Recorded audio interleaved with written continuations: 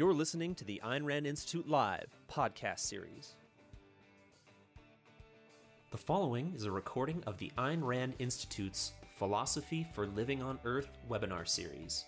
Sign up to attend the next webinar live at courses.aynrand.org/webinars/register. Can I Take Credit for Who I Am? By Ben Baer.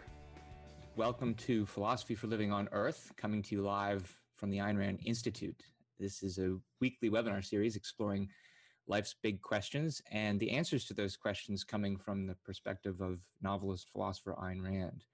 My name is Ben Baer, and I'm your host this week. Our big question for today is going to be, can you take credit for who you are?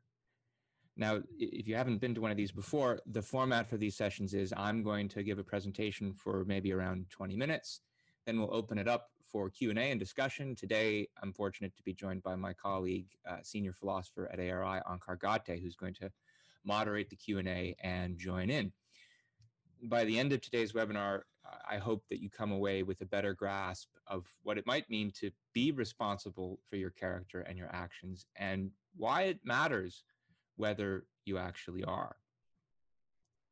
I want to start today with just giving what I think many would consider to be a clear example of somebody who does deserve credit for her actions, and especially in comparison with somebody who doesn't.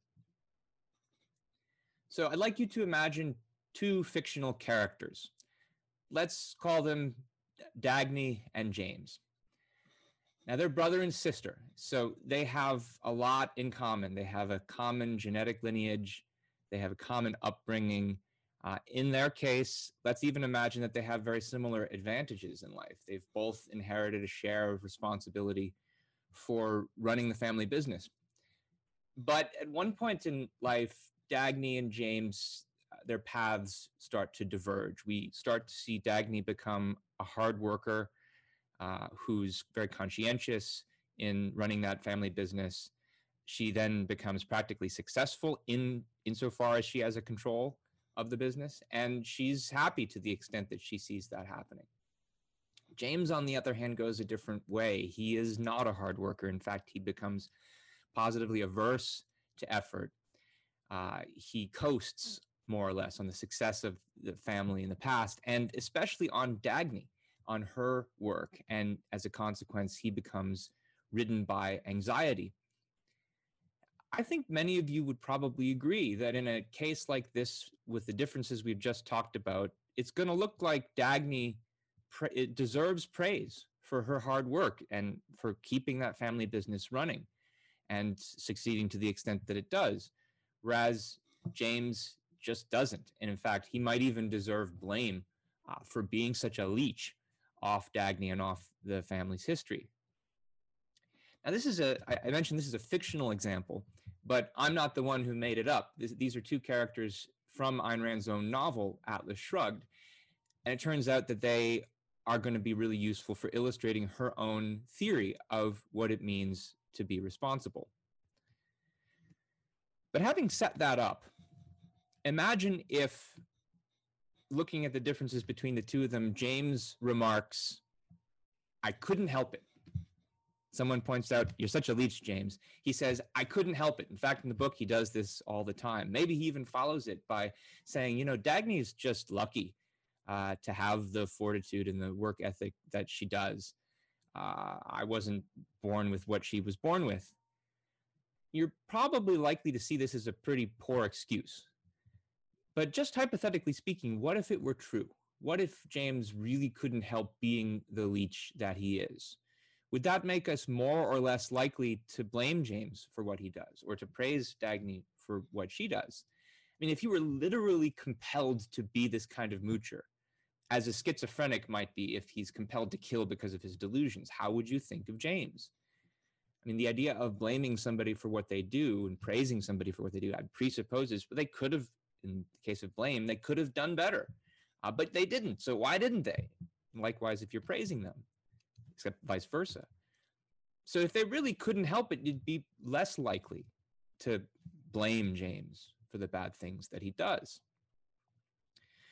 What's interesting is that James's excuse, however poor of an excuse it might seem, is one that's actually endorsed by a lot of our cultural and political leaders.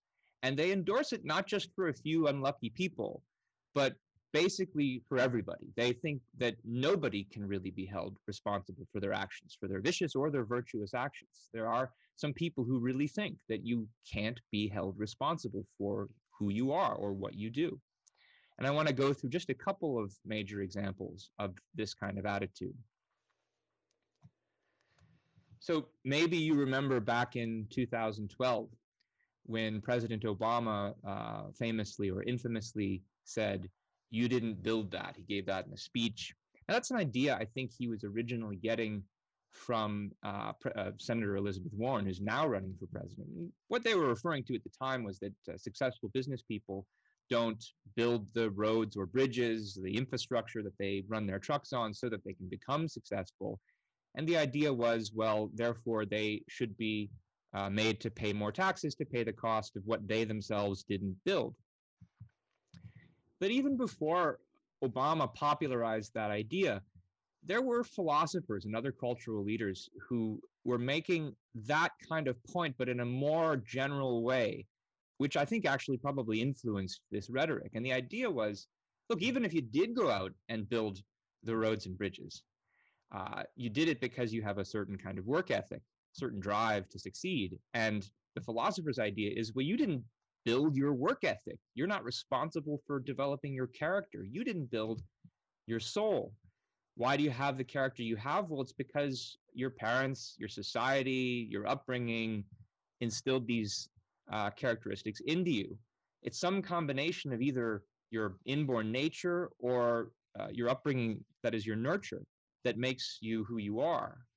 And what this attitude does is it denies the possibility that you're really the one who built who you are, and that therefore you deserve the fruits of your labor. And that's the consequence that many philosophers drew from this idea. A big example here is Harvard philosopher John Rawls. I think it's worth pointing out that this is not just a secular sort of scientific sounding idea. It's an idea that we see coming from the religious sector of our culture as well. Maybe you've heard the phrase, "all good things come from above." That's an idea that's used by many religious thinkers, but I have in mind in particular St. Augustine, who used basically this idea in his arguments against certain heretics who thought that we deserve the reward for our own virtue. Augustine's idea was you can't earn your way into heaven by your good works. It's really God's grace that determines that. And while there was a way in which he thought we were responsible for the bad things that we do, I mean, his idea was all good things come from God, but bad things, those come from people. But even when the bad things come from people, it's only because we have an evil nature. That's the whole idea of original sin. And we can't help but have this evil nature, they thought. And so, in effect, this idea often ends up being used as an excuse for the so-called sins that people commit, and the real abuses that they commit, as in, for example, the recent Catholic Church sex abuse crisis, where we were often reminded by the church, these priests, they're only human and they deserve forgiveness as well. They couldn't help what they were doing, in effect. But again, what this view ends up doing is to leave out individual people's responsibility for their virtues and vices. So what's interesting is that coming from both the religious and secular sectors of our culture, we see a skepticism and sometimes an outright rejection of the very idea of free will, of the idea that you have the power to control your actions and that you can then be the one who's held accountable for them. Instead, what these critics either sympathize with or outright affirm is some version of the idea of determinism, the view that all of your actions are necessitated by some prior events, whether genetic or environmental or supernatural or both or all. And what's, I hope, clear by now is that if you endorse that thesis of determinism, it does end up transforming or even possibly negating the kind of concept of justice that we started with, the idea that there's an important difference between what Dagny and James deserve. You're not in control of your actions. You can't earn the fruits of your labor, and you also can't warrant punishment for your crimes. At most, what's offered is sometimes called social justice, the idea that, well, society needs to take away the unearned rewards and the undeserved punishments from the people who've received them. How can society be held responsible when its members can't? Good question. But I mean, I think the main question that I want to ask today is this deterministic thesis actually true? It's definitely true that there's a lot about ourselves that we don't control. We don't control the very fact that we were born. We didn't choose that. We didn't choose what kind of genes we're going to be born with, what kind of brain, what kind of parents, or in what kind of society. All of these are truly givens.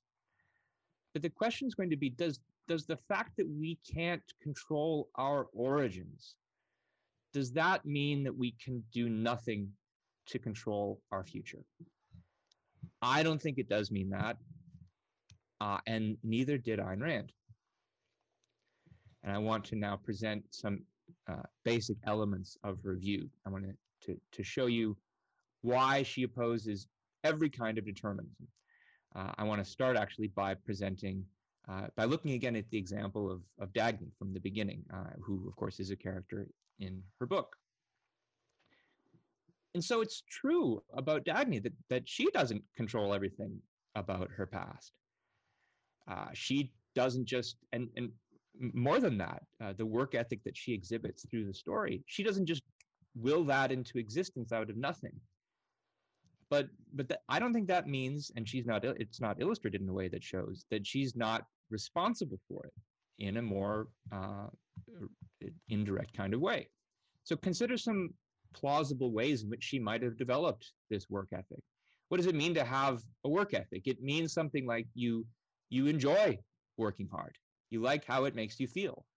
And so she works because she feels excited about a challenge, about taking on new opportunities. She's revolted by the idea of coasting, just going through the motions. And it's true that feeling she has toward her work is also not something she just wills out of nothing. In part, it comes from a belief that she has that work is a good thing, that it adds meaning to life, that it adds value to life. And that belief is also not something she just willed into existence. It's one that she would have formed over the course of her lifetime, in large part after having done some work that's paid off for her, and she's seen the results and she's seen how it's added to her life. How did she get that belief? How did she do that work in the first place? Why did she do it? Well, I think there you can still give another explanation. And it's something like, well, she was curious. She wanted to see what would happen when she tried working hard. She wanted to see what possibilities there are in life to exploit. She wanted to learn something about herself and about the world that she lives in. But now we get, I think, to the really fundamental question. Why did she choose that? Why did she want to learn about the world? Why does she keep choosing to learn about the world through the course of her life and developing and strengthening this work ethic? Is it because there's just some stimulus from her neurons that made her want to learn? Or did she really actually just choose it, where she herself is responsible and it's not because of any antecedently determined reason? Ayn Rand had a theory of this, a view of how we make this kind of fundamental choice. And she actually presents her theory in the same novel I've been talking about, in a passage of a speech that another character gives. And what I want to do now is to just look at a segment of that speech. I'm going to give you 3 little snippets and just comment on the nature of the view that you can see in this segment. So here's the first little passage. The character in the speech says, "To think is an act of choice. Reason does not work automatically. Thinking is not a mechanical process. The connections of logic are not made by instinct. Now, right there, that's already a statement of her opposition to determinism. She's saying that choice to learn about the world, that choice to think, to engage one's reason and one's thought, is not something that happens automatically. It's not something that's just programmed into you. But of course, the big question is, how does she know this is true? And the very next snippet offers, I think, part of the answer. Here's the next snippet. Character says, the function of your stomach, lungs, or heart is automatic. The function of your mind is not. In any hour and issue of your life, you are free to think or to evade that effort. And what I think is interesting about this passage is it's pointing to how your knowledge of your own responsibility is something that you can discover just by looking into your own soul, introspecting into your own psychology. And if you observe, there's a real introspectable difference between something like the automatic functioning of your body in certain respects, like your heart and your lungs, as opposed to your thinking. So just try for a moment, if you want. Try to control the rate at which your heart beats through sheer exercise of will, not by going out for a run, but just like, I want to make my heart beat faster. I think you'll find you can't do it. But here's something that you can control: paying attention to your heartbeat or to your breathing. Most of the day, we don't pay attention to our breathing at all. If you stop right now and take a deep breath, you can be aware of it. And that's a choice. And there's a big difference between those two. And what's volitional, what's a matter of our free will choice for Rand, is more than just paying attention to any particular thing, but the broader question of committing to paying attention to reality, committing to knowing reality or not in order to live in it. Now, of course, the determinists, critics that we've been talking about, will say, well, this difference is just an illusion. They might say, for instance, that neuroscience tells us that all of our decisions, including our decisions to learn about the world, are stimulated by brain activity. Now, I don't think they really have evidence for this view, and if you want to ask me about that in the Q&A, I can say more about it. You could also ask me about how I don't think they ever could find evidence that the choice to think is something that's just determined by our brains. But again, for more on that, ask me questions in the Q&A. Let me show you now just the very last snippet of this passage of the speech. The segment ends, for you who are a human being, the question to be or not to be is the question to think or not to think. And here, what I think the character and also Ayn Rand is indicating is that it's the extent to which you make this choice to focus on the world and to try to learn about it. It's to that extent that you determine the kind of person you're going to be in life. This is her idea that man is a being of a self-made soul. And I want to try now to illustrate just how those connections work, again, by reference to the comparison between Dagny and James, how they come to be the kind of people they are through the kinds of choices they make with their minds. I've already, I think, illustrated that in large part with the example of Dagny. So it's useful to now compare her to James and why they diverge. Early on, when he's confronted by certain kinds of facts that he finds uncomfortable, he doesn't want to look at them. He doesn't want to examine them. For instance, he meets a person who's of great ability. And rather than, say, trying to figure out how is it that this person acquired these abilities, what are the causes, he just resents the fact that the person has more ability than he does. And so through a series of similar choices like that, he becomes characteristically passive and uncritical about the views that he accepts. At any point, he could start being more critical, but he doesn't. And as a result, he comes to hate people who are critical, people who ask questions, people who figure things out, people who exercise and develop their intellectual abilities. He hates thinkers and destroyers, and he comes to want to destroy them. And that's why it looks like he's a pretty bad guy. Rand's view was that by continually choosing to think or not, one way or the other in your life, that's the way that you craft the kind of soul that you have. Your choices about how and whether you choose to think, they influence your attitude toward your universe in which you live, your attitude toward yourself.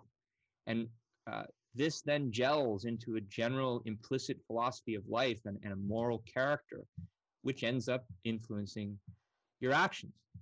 And of course, this is a fictional example I've been giving, but if you're curious, I can tell you more in the Q&A about real brothers and sisters, real twins, and how they turn out differently in life in spite of all these similarities. So the point here, I think the cash value of this view of how we form our character is, I hope, a better picture of what it really means to earn something, what it means to earn something as a matter of justice. To earn something, to earn a reward, you don't need to be the one to create it out of nothing, which means, of course, creating yourself out of nothing. Nobody can do that. We all start with many givens in life. What it is to earn something is to make certain choices with what you're given. What you earn depends on what you choose to do with what you've given. And even though Dagny and James begin with the same basic givens, they choose to do very different things with them. So I think that's what justice is really all about. And this isn't, by the way, just a point about comparing two people who start with the same things. You could compare somebody who starts with less than James and somebody who still makes better choices than James, even though he started with less and deserves more. If you read Atlas, you'll discover more about Eddie Willers. He's kind of like that. Or vice versa, somebody who makes better choices, even though they start with a lot, than somebody who starts with little and who makes bad choices. And justice differentiates between all of those kinds of people. So let me give you then just a couple of major takeaways from this session, I hope, that you got. First, why this question makes a difference, why it matters, that it seems like we deserve praise or blame only to the extent that we actually choose virtuous and vicious actions. That's, I think, a point that a lot of people are agreed on. The question is whether we actually do make these choices. And in Rand's view, we do. Fundamentally, she thinks the way we control our lives is by choosing to think or not with respect to what's given in life. And that then has influence on your beliefs, your feelings, your moral character, and as a result, the actions and what you deserve because of them. I do want to leave you with just a few suggested readings. I've been talking a lot today about Atlas Shrugged, but Ayn Rand's other two novels have a fair amount to say about her view of free will, both Anthem and The Fountainhead. But there's really quite a lot in Atlas Shrugged, not just the characters who illustrate the different choices that end up determining one's character, but also the whole explicit theory of free will and responsibility that I've been discussing is presented in a speech toward the end of the book. Also wanted to mention some online resources, some essays and videos that you could take a look at if you want to learn more about this. There's an essay by Ayn Rand called The Metaphysical versus the Man-Made, which is available on ARI's website. There's a link to it there. Hopefully someone will put links in the chat. This is where she develops some important applications of her view of how we make choices that guide our life. My colleague Ankar, who's going to be with us in a minute, has a really great short video further developing this concept of volitional responsibility called Seize the Reins of Your Mind. I recently published an article in our online publication, New Ideal, where I say more about defending the idea that we really have the kind of free will that Ayn Rand thinks that we have. And I will mention just one last piece, which is a more of a scholarly article, but it's one by some people I know that lays down some important knowledge we have from psychology and from the field of behavioral genetics that shows how there's room in the scientific worldview for the kind of free will and moral responsibility that I've been talking about. So do want to remind you about next week's webinar. This is going to be one presented by my colleague, Aaron Smith, also a fellow at Ayn Rand Institute. Should I follow my head or my heart? This is actually going to be on a topic that came up today about the way in which our beliefs influence our feelings and the character that comes from that. So you can register for that webinar by using one of these links. If you are listening, it's bit.ly/ARI-webinars.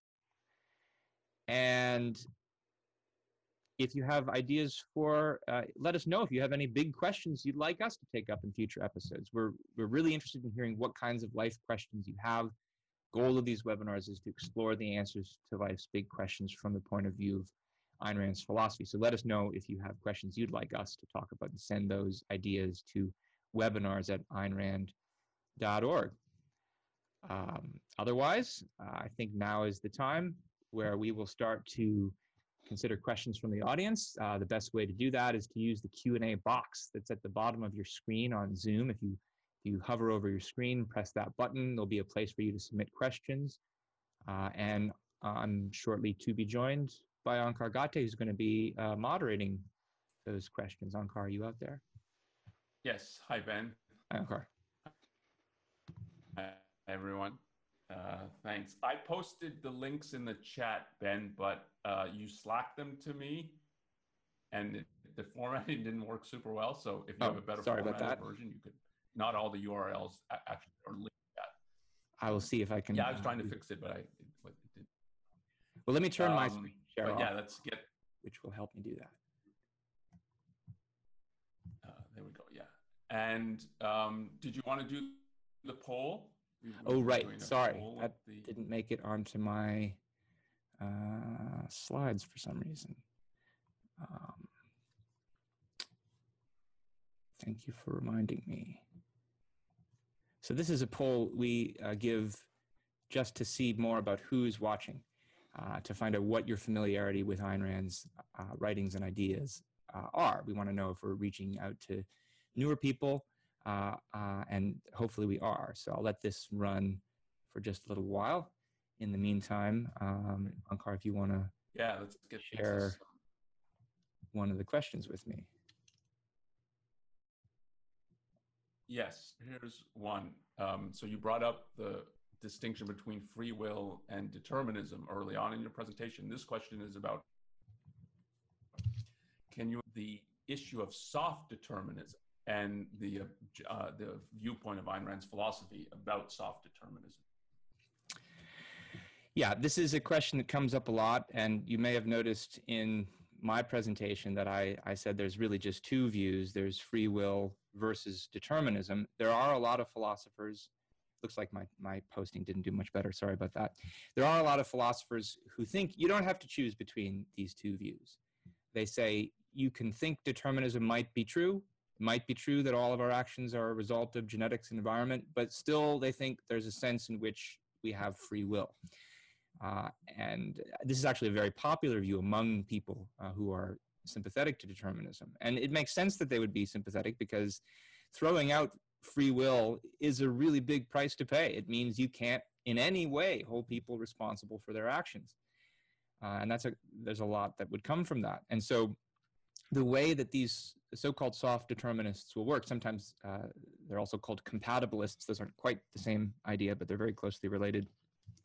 What they'll do is basically offer a different definition of free will than I think the one that most of us have in mind. And when I talk about free will, I put it as your ability to control your actions. And I mean that in a very robust way. I mean, in any given moment, you are free to either engage your mind or not.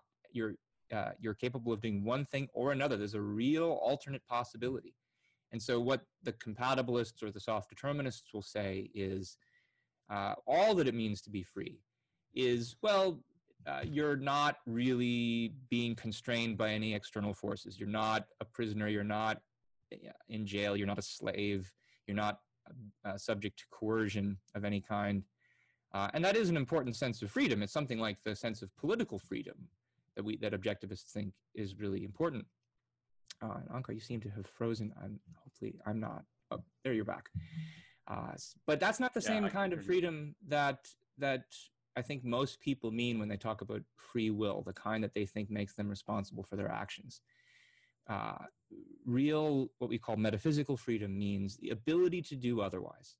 And there are even more sophisticated compatibilists who try to redefine that concept. I won't get into that, but long story short, I think that these so-called soft determinists or compatibilists, they're changing the subject by redefining the word. It's not what people mean. It's not what's important about the concept of freedom. and it ends up being a kind of evasion that distracts us from the fundamental question. And in that article of mine that I posted, the one about why champions of reason in science need free will, the kind of free will I'm definitely talking about is the robust alternative possibility kind, that part of what a reverence for science and reason means is that you're saying you could be scientific, you could be unscientific. And we revere the scientists who make the choice to do one rather than the other. And there's not really any way to make sense of the idea of scientific objectivity without that alternative. Did you want to say anything more about that issue? No, I think that covers it. But here's a question that's related right to the last point you were making, which is about you can put it very broadly, the relationship of science to this issue. So, but the question is, can neuroscience prove the non-existence of free will? Or you might even ask it, has neuroscience proved the non-existence of free will, which is what a lot of people think. Yeah, that was, I think, an email question that we got earlier from Barry, I believe. And it's a good question. And there's a lot of different allegations that are made about why neuroscience does this. I'll just mention one of the more popular allegations. And it's one that I talk about in that article I mentioned before. There's a series of experiments that were done by a fellow named Benjamin Libet. And what they basically do is to measure certain activity in somebody's brain as they're being asked to perform certain kinds of random tasks, like tell a person to go in and spontaneously flick their wrist. And what's true is that they'll measure certain kind of unconscious brain activity, a certain number of microseconds, can't remember exactly how many, before the person records being aware of the conscious decision to flick their wrist. And that's very interesting. And there's nothing, and I think it's a well-replicated experiment.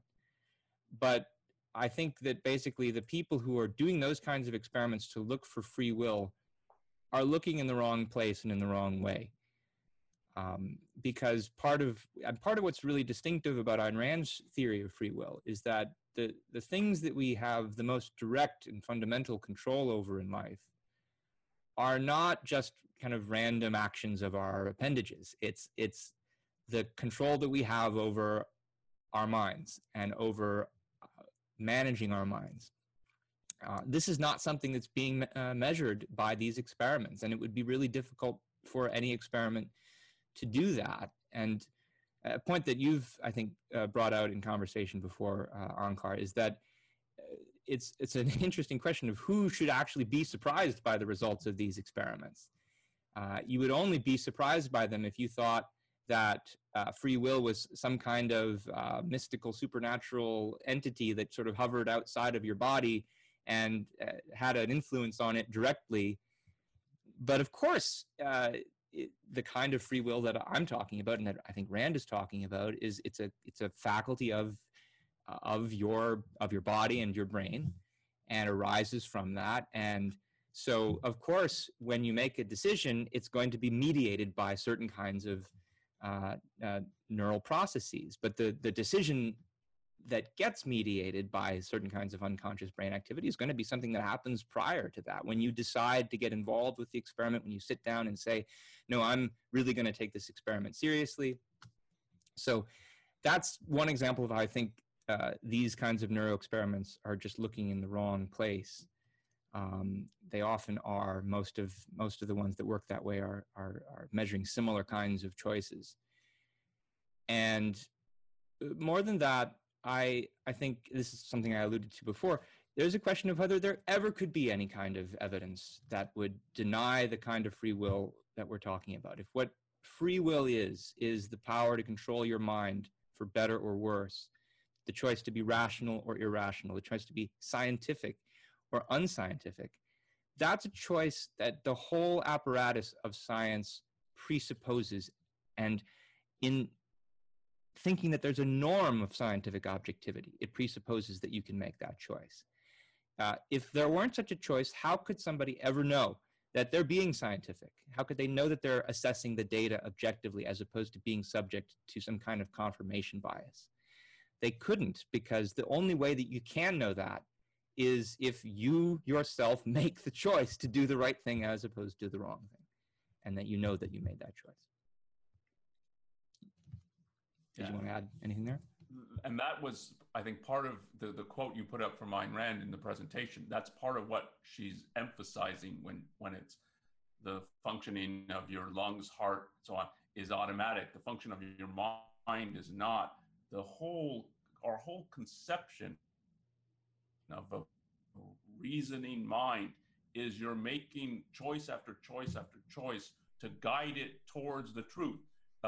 And your contrast between Dagny and James is one of them does that, tries to push facts out of mind.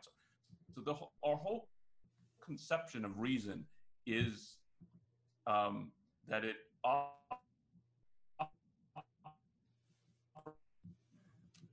operates by it, and volitional is just a fancy word that it operates by choice. I think that's important. And the other point you brought up, I think that is relevant for thinking this. Their conception of free will is non-causal, mystical. It's every time they get more data about, no, the mind is natural, not. Onkar, you're cutting out quite a lot. That like. I wonder if it would help if you turned your video off and just used audio for the time being, because I'm actually having a hard time hearing you too. Okay. So let me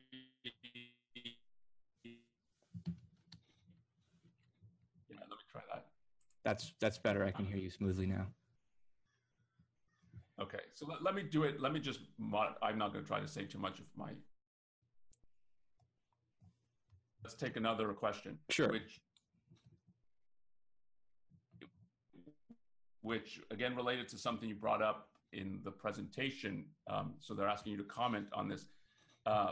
So the idea that you can't take credit for your success because it's owed to all the other people that created things before you. It's owed to your surrounding, your parents, etc. Which question is this? I'm just so I can. You should give me the first name, I think, so I know which one you're talking about. Yeah, sorry, Naveen. Naveen's question. I mean, so there's several things to say here. I mean, first of all, it's of course true that you are given a lot in life by for anybody. People have different advantages they're born with, whether they're levels of intelligence or the conscientiousness of their parents or the wealth that their parents have, and not only do you not control that, but you can't take credit for it. I mean, it's something that your parents can take credit for. But I mean, I think there's two categories of things. There's things that you can't take credit for because nobody can take credit for them because they are accidents of nature. And there are things that you can't take credit for because somebody else can take credit for, as in how well of a job your parents did in raising you. Now, the first category of things where nobody can take credit, these are things that just don't even enter into questions about justice at all. And for that very reason, since they're not things that anybody has any control over, the realm of justice and the realm of morality more generally is one that only concerns what people have control over. So again, that's a question of how do you justice is about what you do with what you're given. Now, as for the things where somebody does get to take credit, like your parents, what happens then? Well, I mean, I think in such cases as that, if you have really good parents, you do owe them some gratitude for having done a good job. I mean, they could have done a basic minimal job, but if they actually took their parenting seriously, you should say thank you. And there are ways in life in which we can repay our parents for the good things that they've done. Usually just being successful yourself is all that your parents are looking for by way of thanks. But there are sometimes other ways. But the idea then that because we owe some things to our parents, therefore we owe something to society more generally, is really perverse. I mean, for one thing, your parents didn't do for you what they did because they wanted you to then be in debt to the rest of society. They wanted you to be successful for your own sake.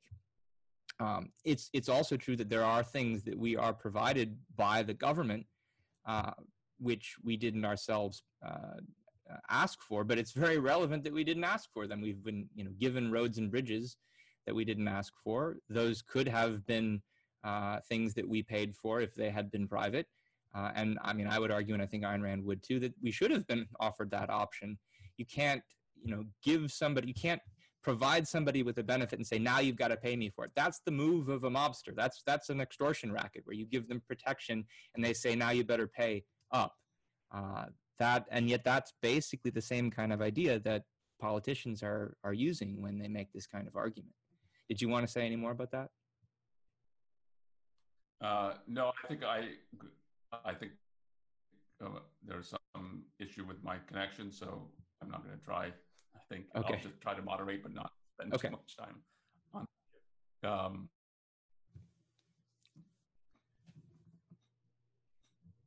Okay, so let's take another related to the science issue. I don't know if I'm pronouncing it right, Danilo or Danilo, and it's the second one. So it seems that science always reduces phenomena to physical causation, but if choices are not reducible to physiological, doesn't that necessitate a supernatural explanation?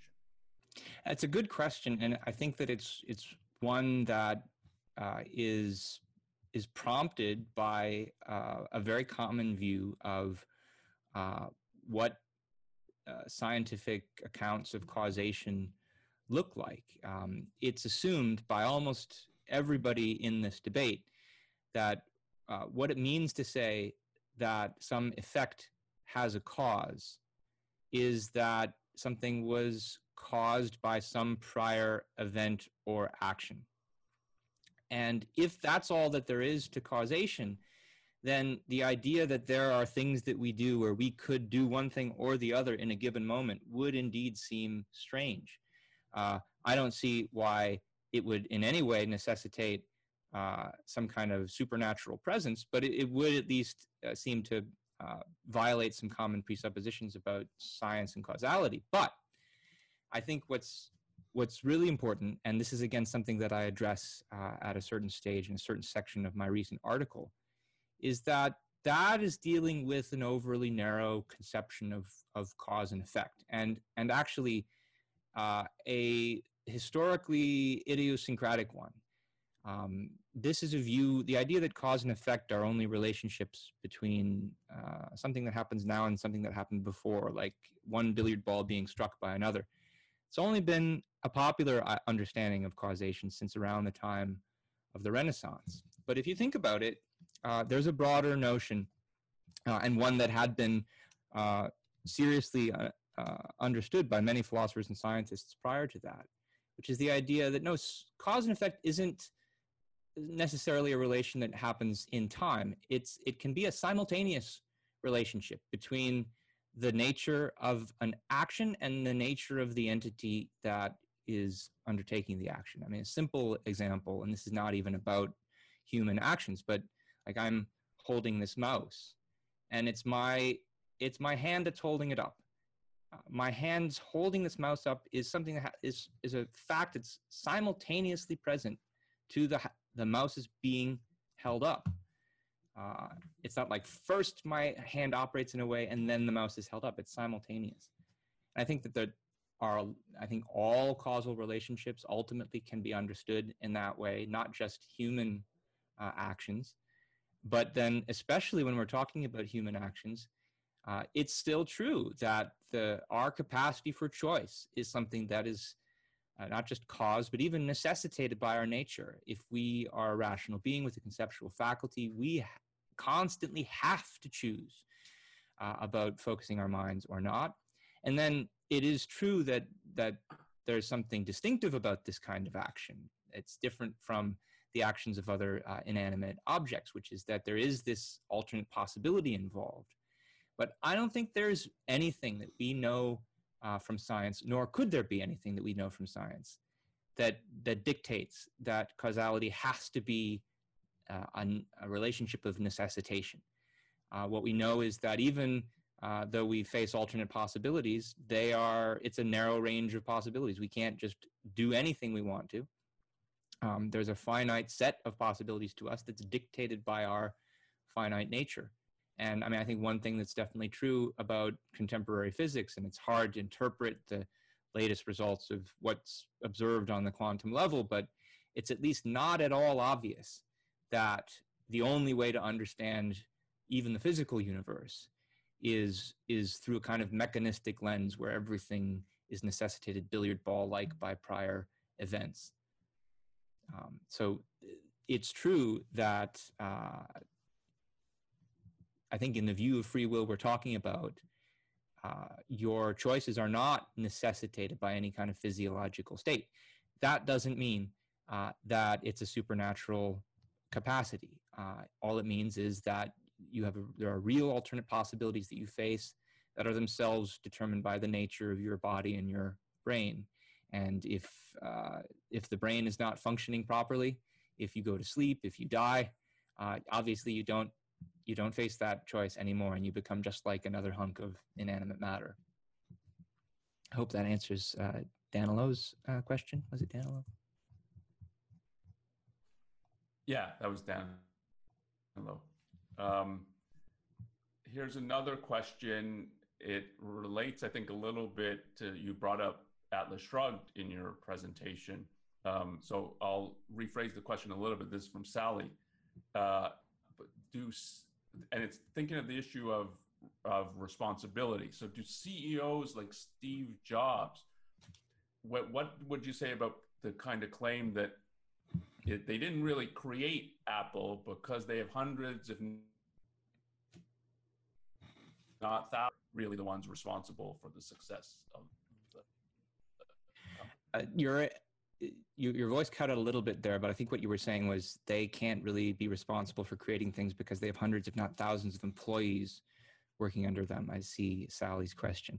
Yeah, so it's, I mean, again, certainly true that that Steve Jobs doesn't create the iPhone out of nothing. He's depending on the work of a lot of other people in just the same way as though for different reasons, as we depend on our parents when we grow up. But what's important here, there's, I think, two things that are really big.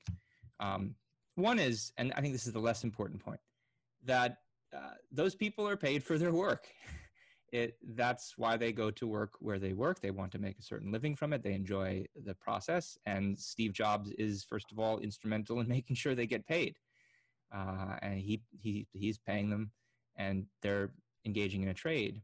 But I think the more important point, and this is a point that relates not just to questions about justice, but a number of other questions about why capitalists deserve to be free and why they aren't exploiting their workers. These are kinds of questions that come up for, with Marxist types.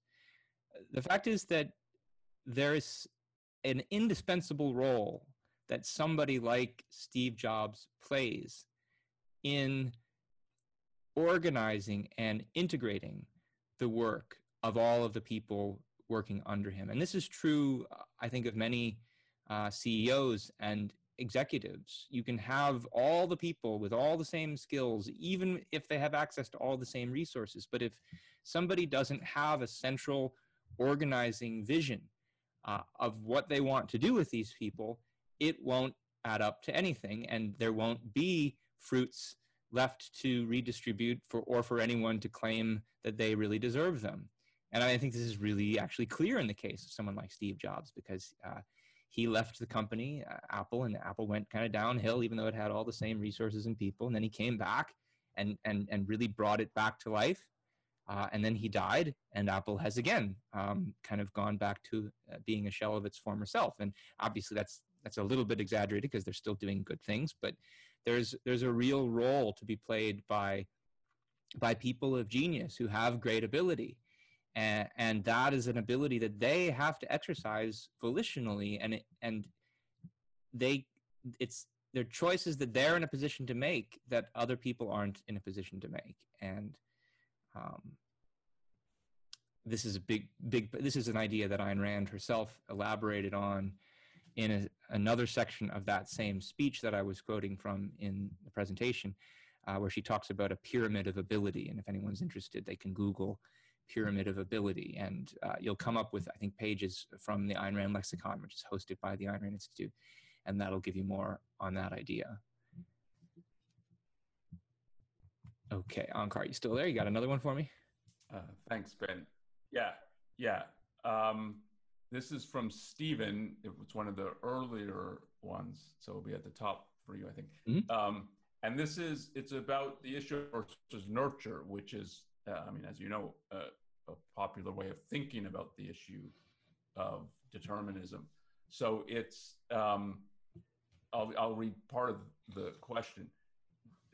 It's how to think about the relationship of, so he thinks about a reasoning process involves a balance of nature and nurture. Can you address how thinking in a rational way to reach values impacts your and nurture? And I think one question, like if we step back a little bit, is it right to think about your life in terms of a balance of nature and nurture? Yeah, I'm not totally sure if I totally get that question, but what I can imagine the person might be thinking is, to make it a little bit more concrete, something like, well, I've got a certain amount of intelligence. I've also had to deal with a certain kind of environment growing up. So for instance, maybe somebody's really smart, but they had bad parents who were abusive to them. And so the person's thinking, well, is there a way that I can leverage my intelligence, for instance, to deal with the fact that I've had a bad upbringing? I don't know if I would put that as balancing nature and nurture, but I do think it's true that part of the function of free will is to decide what use do you make of either of those factors. And I often think even that there's too much made even of this distinction to begin with, as if certain kinds of things like intelligence just fall automatically into nurture. And that's not even obvious, because while it's certainly true that some component of your intelligence is going to be inherited, your brain is inherited from your parents.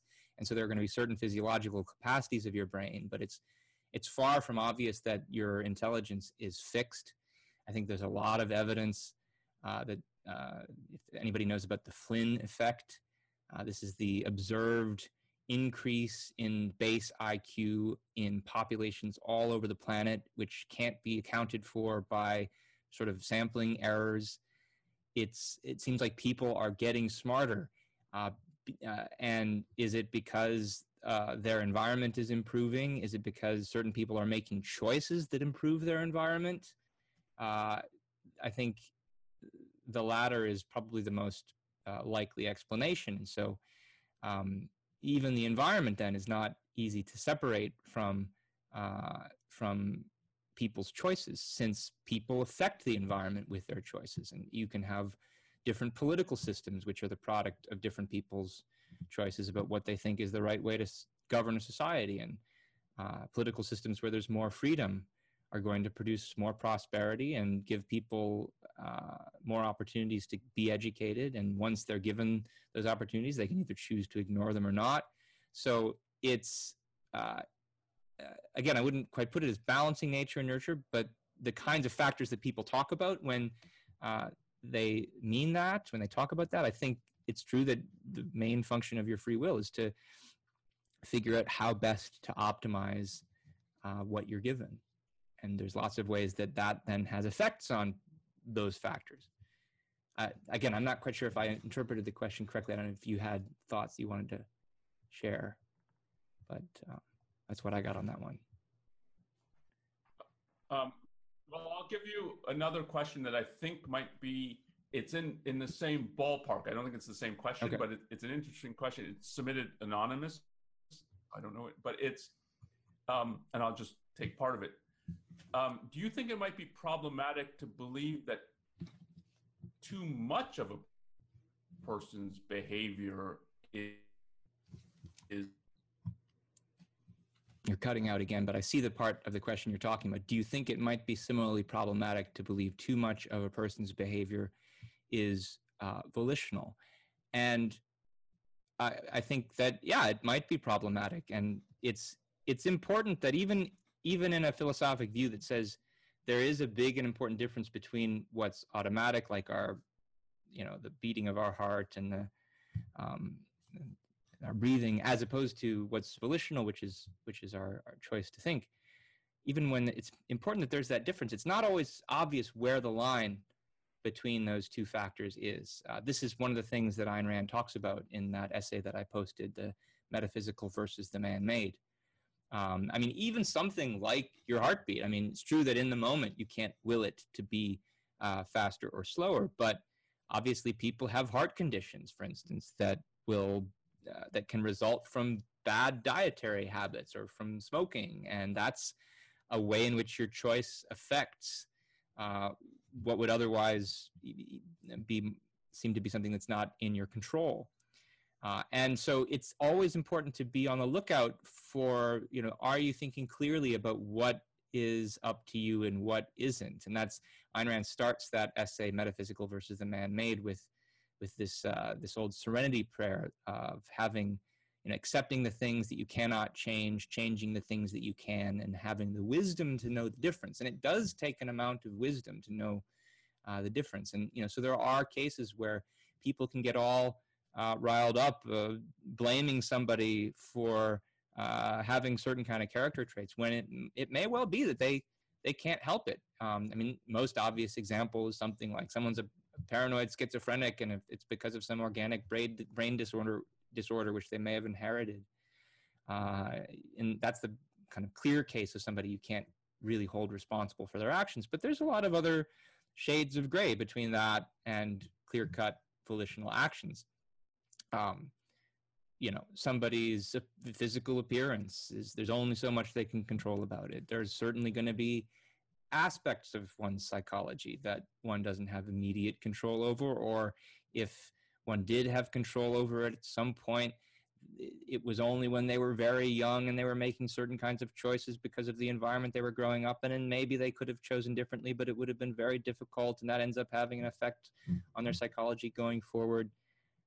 So yeah, it's important to try to be wise about knowing the difference when you're judging people, because it's not the case that everything is something that we are in control of, and you have to think about what there is and what there isn't that we directly control.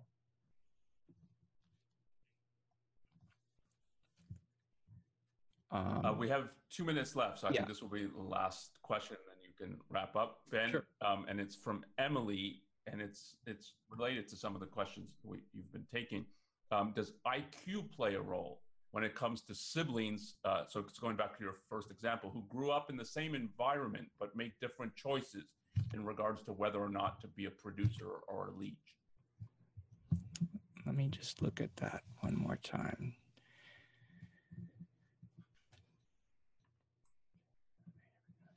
Well, I mean, it's definitely possible for siblings to be born with different IQs. And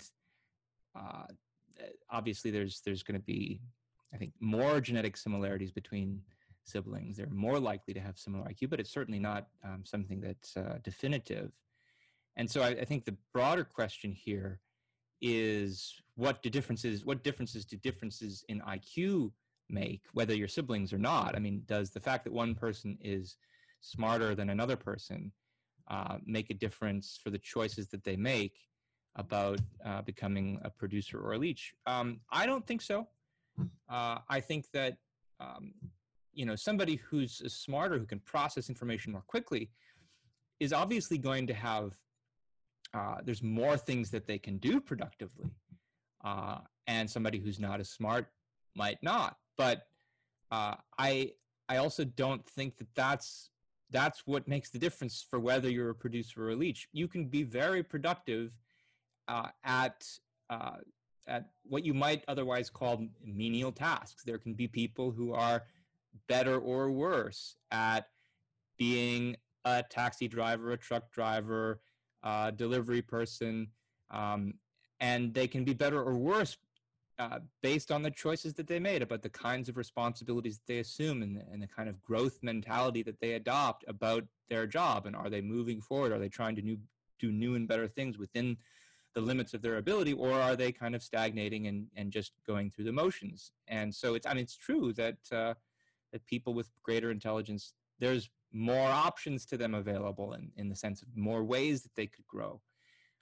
But I don't think that it makes a difference for whether they have the option to be productive or a leech. That's, I think, an option that's available to anyone, regardless of their level of IQ, within certain limits. If you're again, mentally damaged so much that you can't actually operate like a human being, then you wouldn't really have that choice. But that's a rare kind of thing.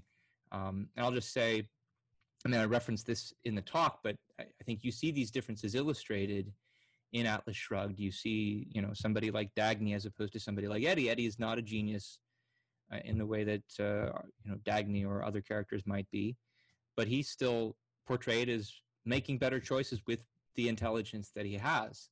And that limits him in certain ways, but it doesn't limit his ability to form his moral character. And I'll also mention that I wrote an article that touches on some of these issues a few months back in New Ideal about the Israeli philosopher Yuval Harari, who's worried that the robots are going to replace all of the people who have lower IQs. And I give some interesting examples, I think, of ways in which people living in an advanced modern society, advanced technological society, are actually given more options with the things that they can do by virtue of the technology that's been created by the geniuses, and therefore offers them more ways of growing. So I suggest taking a look at that article, about the one about Harari. Otherwise, I think we should wrap up. Yeah, so you want to tell people about what's happening next week? Yeah, I'll just remind them one more time. And I have to put the screen share back up again. That next week we will have Aaron Smith, Should I Follow My Head or My Heart? I believe same time, same place next week. And you can, again, sign up for that at courses.aynrand.org/webinars or bit.ly/ARI-webinars. And again, if you have a few other questions you'd like us to consider, please consider sending those to webinars@Ayn Rand. So thanks, everyone. And we will see you all hopefully in future weeks. Bye-bye. Thanks, Ankar. Thanks for listening to the Ayn Rand Institute Live podcast. Subscribe on iTunes, Stitcher, or wherever you listen. You can also find us on YouTube. If you like this content, please share or leave us a review. For more information, go to aynrand.org.